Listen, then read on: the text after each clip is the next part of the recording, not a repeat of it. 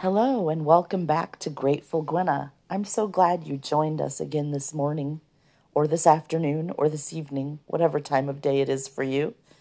As for me, it's morning. As always, I hope you're well and safe. If you're not safe, please get to a place of safety and or call the National Center for Domestic Violence hotline at 1-800-799-SAFE. So today's topic is slightly different.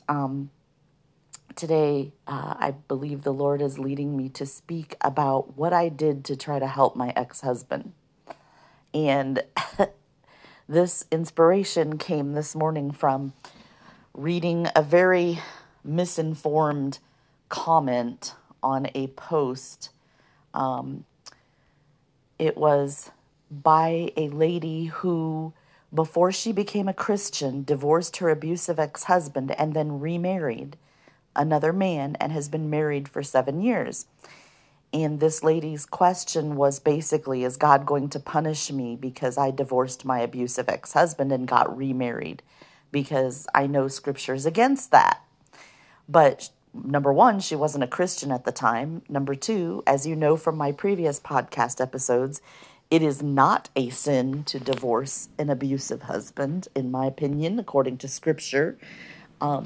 In fact, it's more of not really a sin, but it's worse, according to scriptures, from my understanding and what I read in the scriptures, it's worse to stay with someone who's abusing you. The Bible says our bodies are a temple of the Holy Spirit. And the Lord had revealed to me several years ago that if we're, quote unquote, allowing someone to abuse our bodies, we're allowing them to abuse the Holy Spirit. And whatever is being done to our bodies is being done to the Holy Spirit, because our bodies are temples of the Holy Spirit. The Holy Spirit, Jesus Christ, lives within us. And we have his power and authority also as well. I feel like nothing makes demons angrier than when we rebuke them in the name of Jesus Christ. So I was trying to encourage this lady. And I said, abuse is a breach of the marriage covenant. She had said that adultery is the only biblical reason for divorce. Adultery is not the only biblical reason for a divorce. There are 3 reasons. I can only remember 2 right now: adultery and abuse. And, I think the third one is an unbeliever. They're all legitimate and valid and biblical reasons for divorce. That doesn't mean you have to get divorced, but they're valid. So I told her, if you're being abused, then your husband already broke the marriage covenant, not you. And I told her that this is a very legalistic interpretation of Scripture, and in my opinion, it is very wrong. God loves you. God is not about punishing you. In fact, quite the opposite. God sent his Redeemer, his precious Son, Jesus Christ, because he loves you and me so much. God is holy and cannot be in the presence of sin. However, there are multiple scriptural examples. One of them is where the Pharisees were complaining that someone was working because they picked up their mat on the Sabbath day, and that was considered work in the Jewish culture back then. And Jesus is like, no. Basically, in so many words, he vehemently rebuked this legalistic attitude. So in John 5:8-14, it says, "Then Jesus said to him, 'Get up, pick up your mat, and walk.' At once the man was cured. He picked up his mat and walked. The day on which this took place was a Sabbath. And so the Jewish leaders said to the man who had been healed, 'It is the Sabbath. The law forbids you to carry your mat.' But he replied, 'The man who made me well said to me, pick up your mat,' and walked. So they asked him, 'Who is this fellow who told you to pick it up and walk?' The man who was healed had no idea who it was, for Jesus had slipped away into the crowd that was there. Later, Jesus found him at the temple and said to him, 'See, you are well again. Stop sinning, or something worse may happen to you.'" And then later in the scripture, it talks about when they questioned Jesus, He asked them a question. I don't remember exactly what it was, but it's like Jesus was basically like, which is worse, you know? And basically admonishing the Pharisees for being so legalistic, because it's not necessarily the law that's important, but the spirit of the law. And so Jesus had compassion. And then this lady, other lady, not the original poster, she replies to me and says, walking away from the cruel woman doing yoga beside you is not the same as walking away from a husband you have a covenant with. So, first of all, obviously she missed the point I made that if your husband's abusing you, he has already broken the marriage covenant. You as a wife are not breaking a marriage covenant if you're walking away from an abusive husband, because the abuse that your husband does has already broken that marriage covenant. Your husband is the one who has already broken the marriage covenant with you, and that's one of the things that God revealed to me years ago. She also replied, you and the random beside you are not one flesh. Yeah, let's talk about that, shall we? If you're one flesh, you shouldn't be hitting yourself or strangling yourself or choking yourself or shoving yourself or slapping yourself or abusing yourself in any other way. If you're one flesh, you should stop mistreating yourself. How much more so then, should you stop abusing your wife who's supposed to be your one flesh? And then she says, and it's not like Jesus was silent on this issue, so we need to gather a circumstantial case. Jesus actually spoke on this issue. He's not known to contradict himself. I have no idea what she's referring to there, because I cannot think of any scripture where Jesus says it's okay for a husband to abuse a wife. Unless, and the only thing I can think of is if she's referring to the scripture that talks about wives submitting to our husbands. Submit to your wife, or husband, sorry. Wives, submit to your husbands as to the Lord. But also in the same scripture section in Ephesians chapter 5, I believe it's verse 21, before it tells wives to submit to our husbands, it says, submit to one another out of reverence for Christ. Submit to one another means submission goes both ways. And that means the husband's to submit to the wife too. Yes, the husband is the head of the household, but he still has responsibility to not only be submitted to, but he also has much responsibility, and a much higher responsibility, in my opinion. He also has a responsibility to submit to his wife as well. And so, first, I wanted to say, I responded, and I'll leave it here, that I used to think like her, but God showed me that I was wrong about this in Scripture. Never, ever, ever does God require anyone to submit to abuse. If you're being told by a Christian or a church member or a pastor or church leader or anyone else that God requires you to submit to abuse, that is not biblical teaching. That is false teaching. If you're being told that if you submit to your husband's abuse, and if you would just be a better wife, he would get better, that is also false. It is not biblically accurate. It is not at all what the Bible says. Because if your husband's being abusive, he's making a choice to abuse you, and you can't control his behavior. That's his choice. It is not your fault that he's abusing you. And, I'm a teacher, and one of the things we like to try to do is get kids to take ownership of their learning. Because when they take ownership, then they realize and they understand and acknowledge that they're responsible for their own learning. A lot of times, some kids like to blame teachers if they are failing a class, when the truth is, and they might even say, you gave me enough. I've heard that. I've been teaching 18 years total now, and I've heard so many times, you gave me enough. No, honey, I didn't give you enough. You earned enough. Because if you didn't submit your assignments, if you didn't study, if you failed your quizzes or tests, if you didn't turn in your projects, or if you did a poor job on your projects, which are graded according to rubrics, which are given out ahead of time so that the expectations are clearly stated ahead of time, and students can actually read each item one by one. If you refuse to do any or all of that, then you earned an F. So it's important that, we don't allow abusers or anyone else, or flying monkeys, so called, excuse me, to blame the victims. If a wife is being abused by her husband, it's not the wife's fault. It's his choice to abuse her. It's his fault. He's making that choice. And no matter what she does, it's not going to make him better, because he has to choose. Now, miracles are possible, definitely, with God. Luke 1:37 says, nothing is impossible with God, right? Absolutely. But God also gives us free will. I remember in the beginning years of my marriage praying and thinking that if I were a good enough wife, and if I just did things better, if I just tried harder, and I just were a more submissive wife and better and more perfect, that my ex-husband would stop being so mean and abusive to me.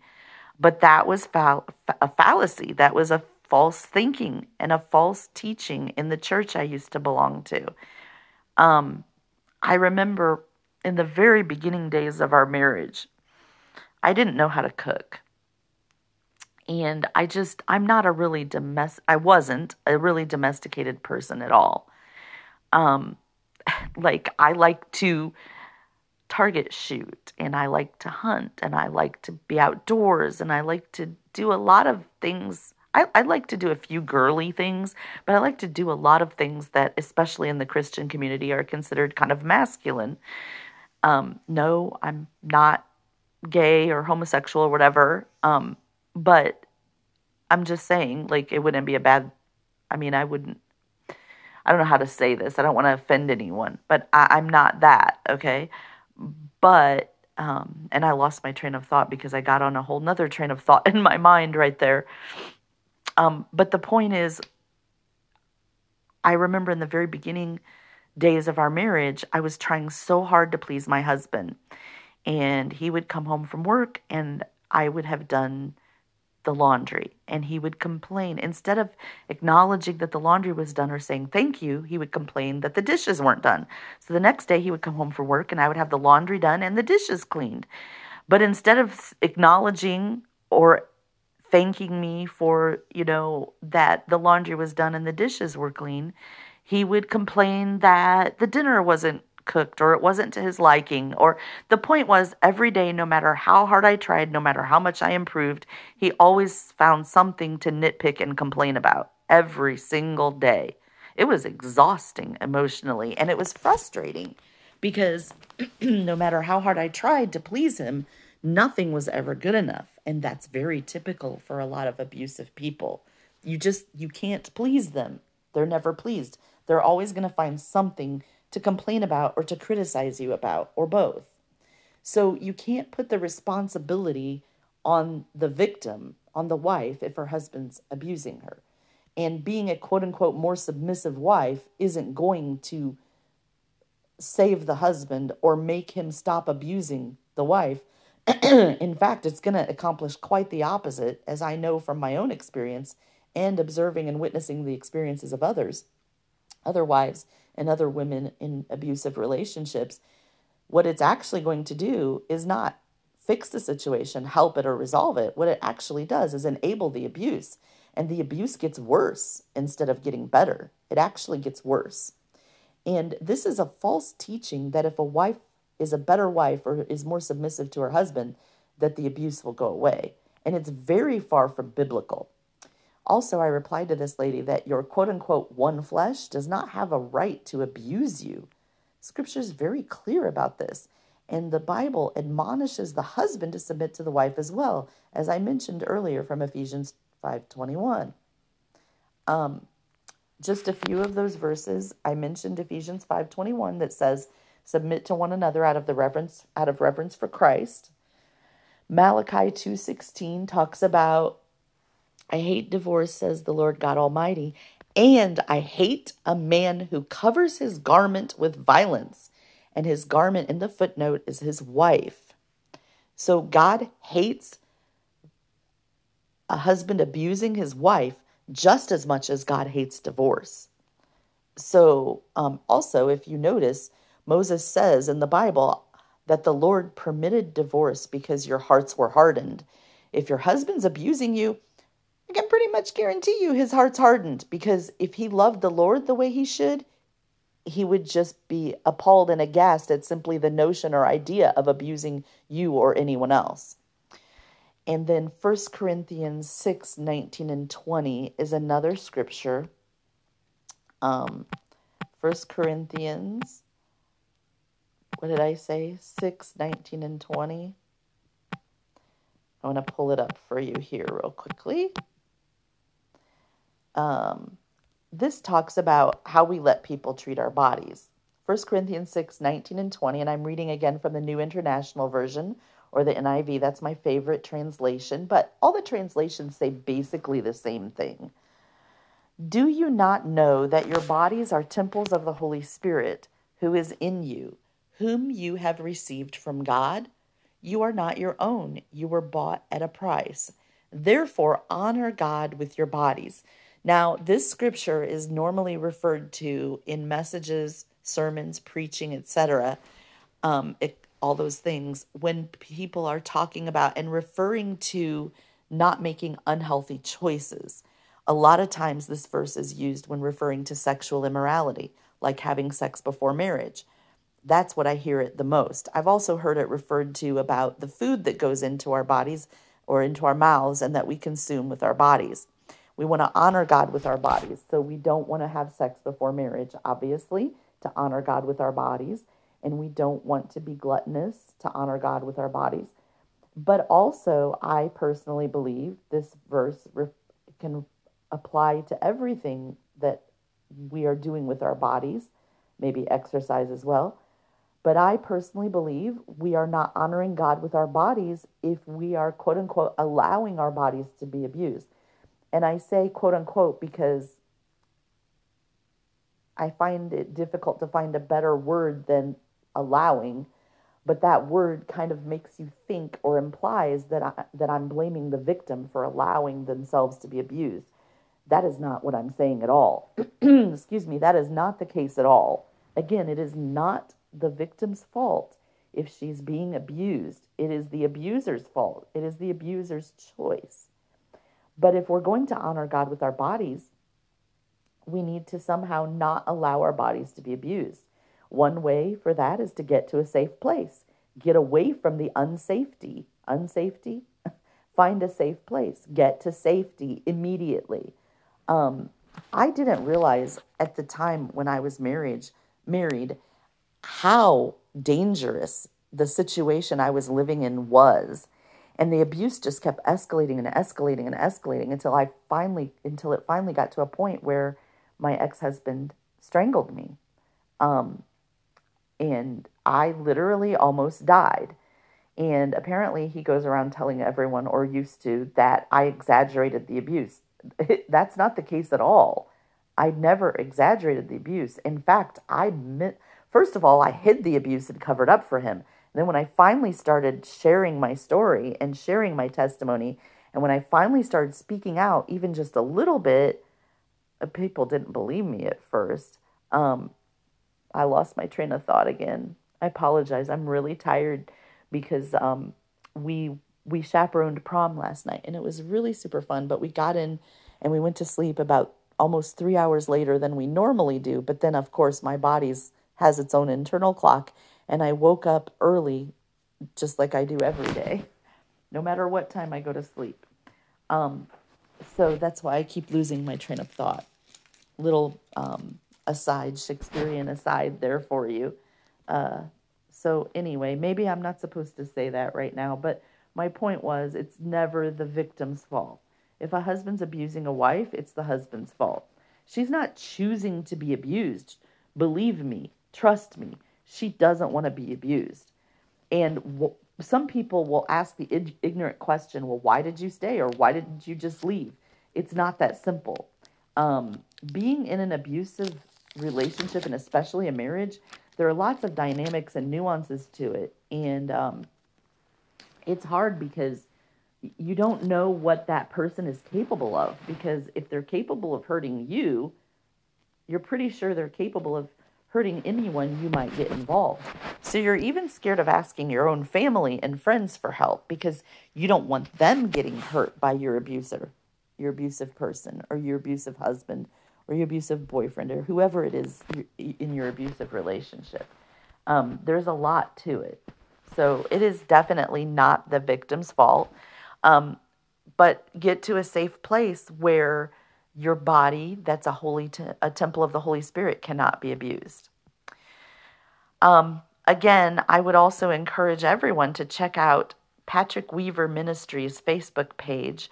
This is a very anointed man of God who speaks biblically about this topic as well.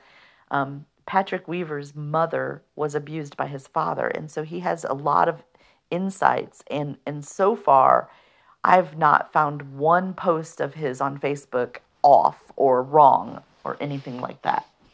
Very gifted man of God. And then I wrote to her, finally, if your husband is abusing you, he has already broken your marriage covenant. As I mentioned earlier, God does not want anyone to be treated this way. It definitely does not make you holy and does not change your abuser if you continue to stay and live with him in a marriage where they have already broken a covenant and are abusing you or have been abusing you.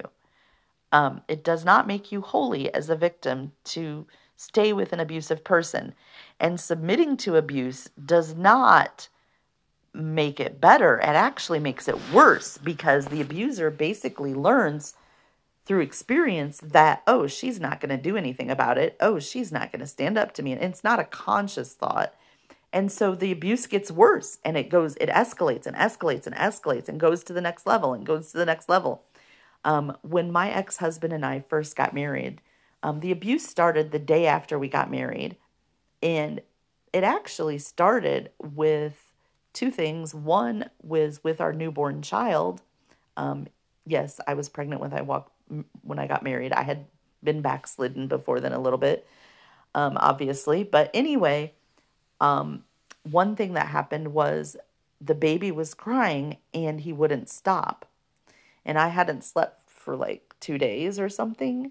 And I was exhausted. So my ex-husband tried to take care of the baby for me and give me a little break.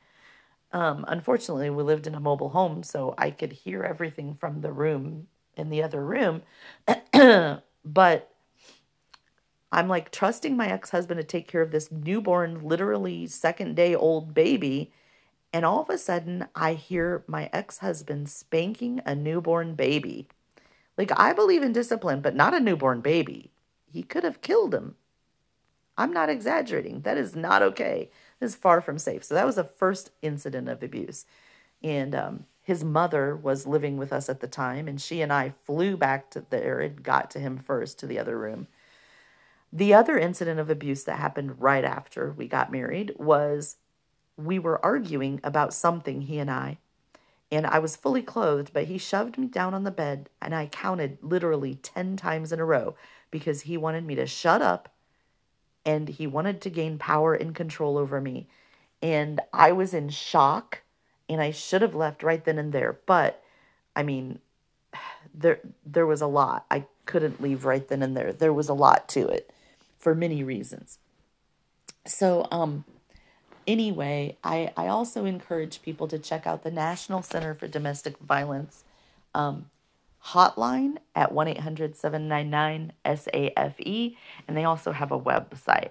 And I just want to remind everybody that Jesus was never, ever legalistic. In fact, that was one of his main points, I feel, was like trying to get the Pharisees and others to stop just going by the law and by the rules, but actually have a heart and compassion and care about people. So the original poster in this was talking about how her first marriage had been abusive, and she was concerned basically that God was going to basically punish her for getting remarried. And as far as I understand scriptures, that's not true at all.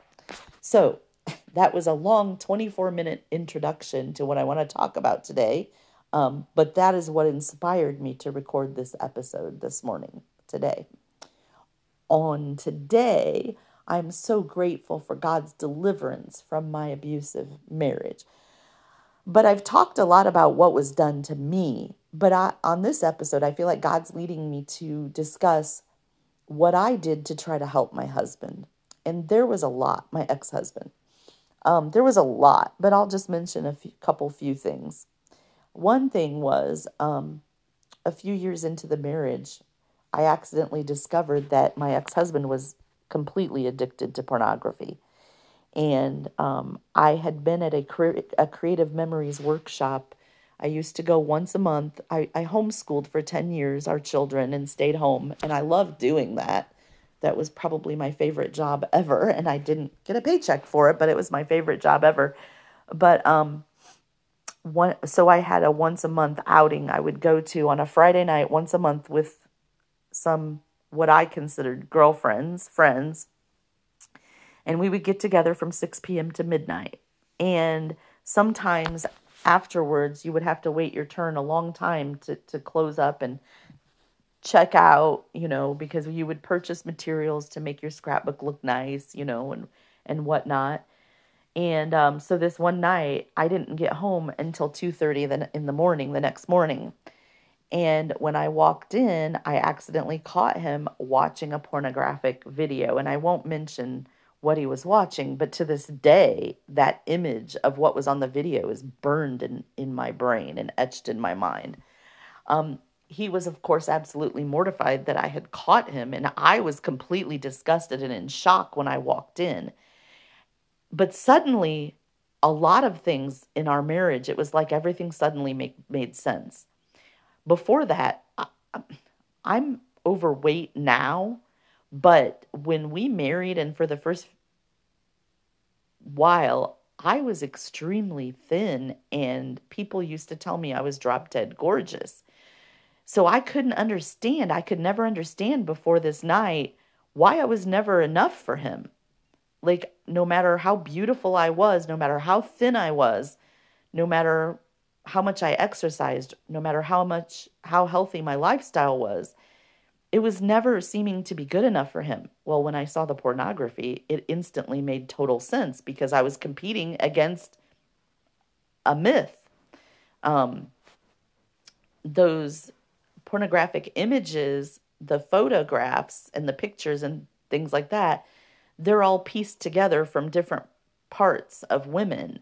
No one woman is perfect in every part of her body, And so, those pornographic images might have one woman's beautiful face or nose even, and another woman's beautiful mouth or teeth, and another woman's beautiful eyes. And it's very focused on the visual, the physical aspects of women, but they're all pieced together from perfect pieces, perfect parts of different women's bodies, because no woman's one whole body is perfect. So those are fake images, false images. And of course, no real live human being woman is going to live up to that image. So it all suddenly made sense of, oh my gosh, this is why I've never been enough for him. No matter how hard I try, no matter how beautiful I look, it's never enough. And this is why, because he was addicted to those fake and false images. And I was really hurt at first. And I even got myself a book to try to help deal with it, but the book made me even angrier and more resentful about it. But I was extremely hurt. Like, I'm supposed to be your wife. Your desire is supposed to be for me.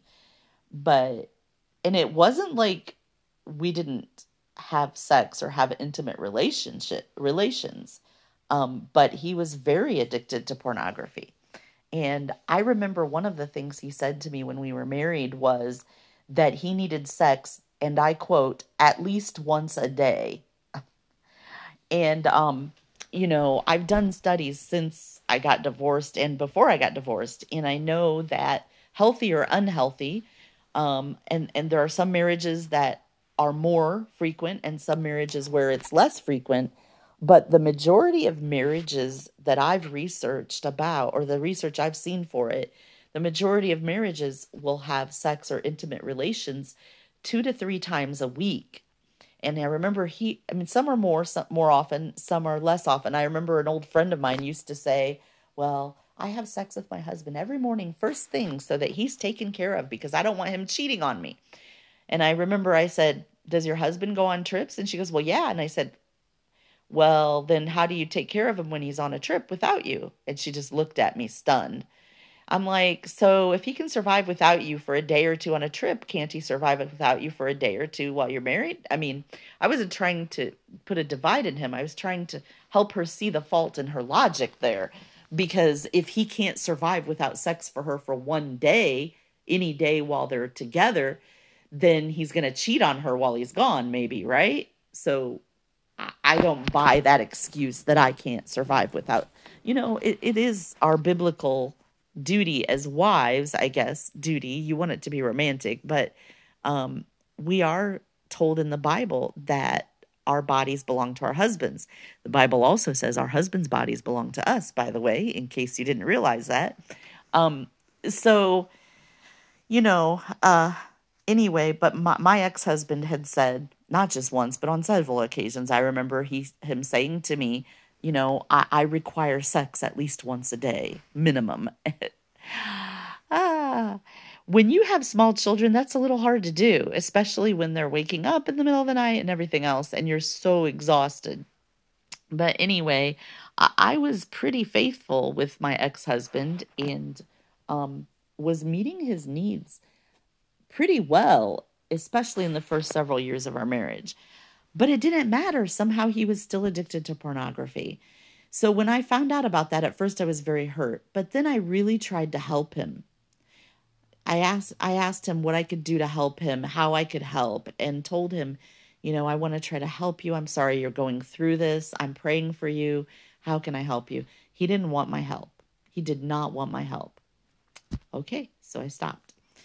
I just kept praying for him, but I think he was just really embarrassed about it, which I totally understand. But I mean, if you're married and that's your wife, she's supposed to be your helpmeet. Let her help you. That's her job. That's her God-given responsibility, in my opinion, So it says that God created God created Eve to be a suitable helpmeet for Adam. So that's your wife, dude. Like, let her help you, So I tried to help my ex-husband with his pornography addiction, but it didn't work out because he was embarrassed, I think, and didn't want my help. I know he was embarrassed, but I think that's why he didn't want my help. And I was very compassionate and understanding about it after the initial shock and hurt reaction. Another thing I tried to do to help my husband was I tried to get him to go to counseling with me. I went to biblical and secular counseling. I was in a Bible study, a personal Bible study with a lady, a godly lady, and I was forced to read a book called The Excellent Wife. That book, let me say, that's a good book. There's nothing wrong with that book unless you're in an abusive marriage. Then definitely do not read that book because it will just heap more guilt on you. And that's not what God is about. Guilt is from Satan. Guilt is not from God. Conviction's from God, but guilt is not from God. Guilt is from the enemy. So if you're being abused or if you're in an abusive relationship, definitely do not read the book called The Excellent Wife. And but I tried to help my husband that way by becoming a better wife, which, as I said earlier, you can't help an abusive person become better by becoming better yourself. That just enables them to be worse. And also by trying to get him to go to biblical counseling with me. I even tried to get him to go to secular counseling with me. And I counseled myself, knowing that my counseling would hopefully help my marriage or our marriage. I did both secular and biblical counseling. I've shared with you all before that we were separated a total of 3 times. The second time, I helped my husband by encouraging him and getting him to go to what was called the Center for Nonviolence.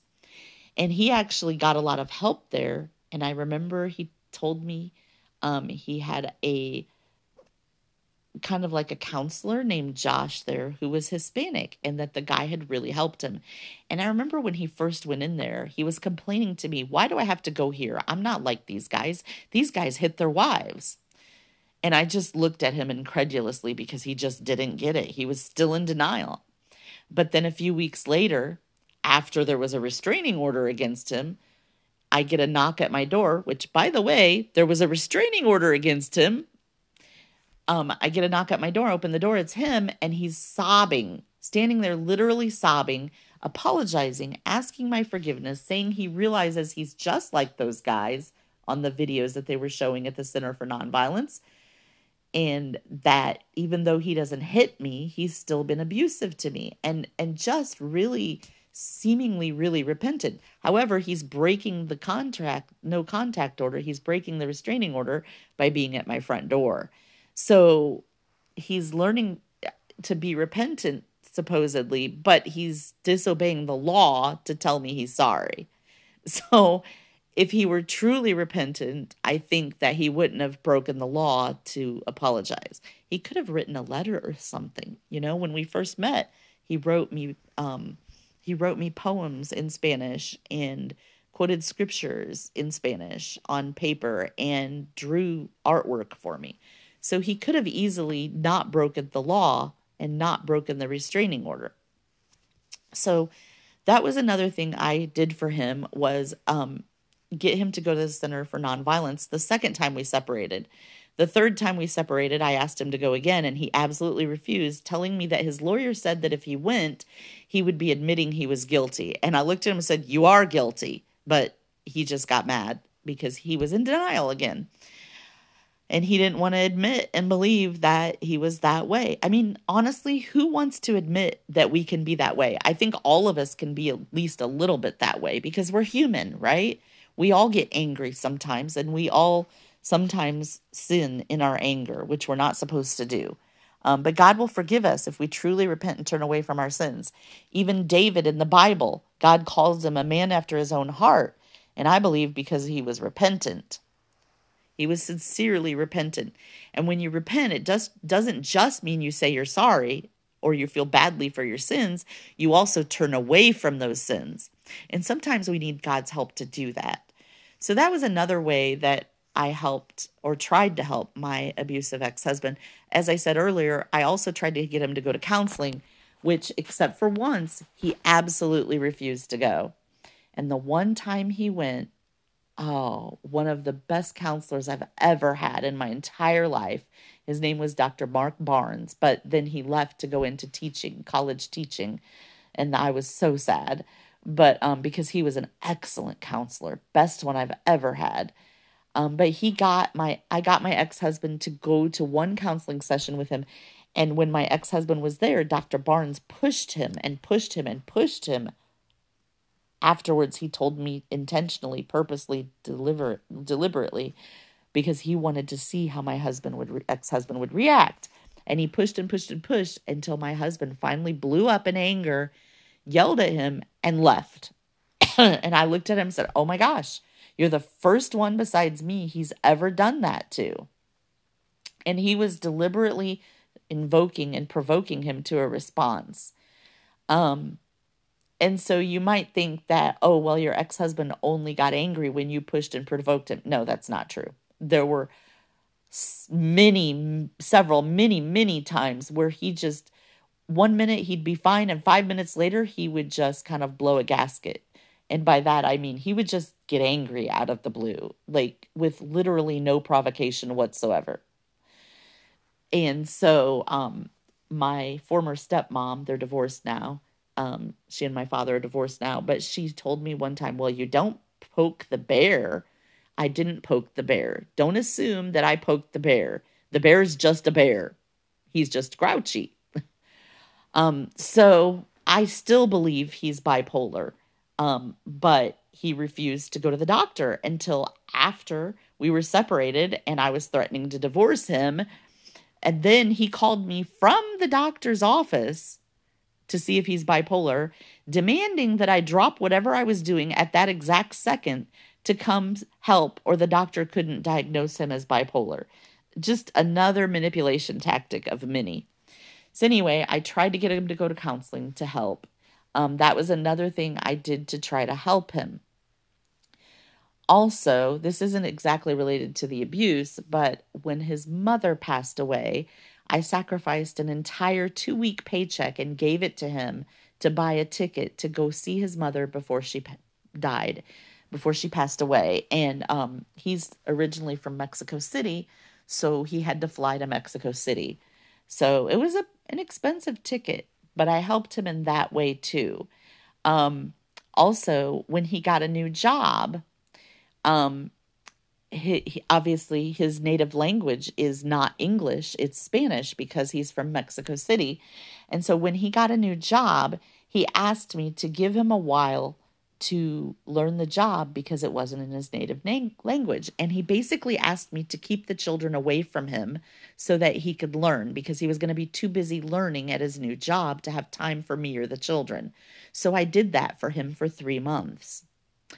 And so I helped him with that. And after 3 months, I asked him, could you please spend some time with the boys? Because one of my children was saying, where's daddy? I miss daddy. And he told me he needed more time.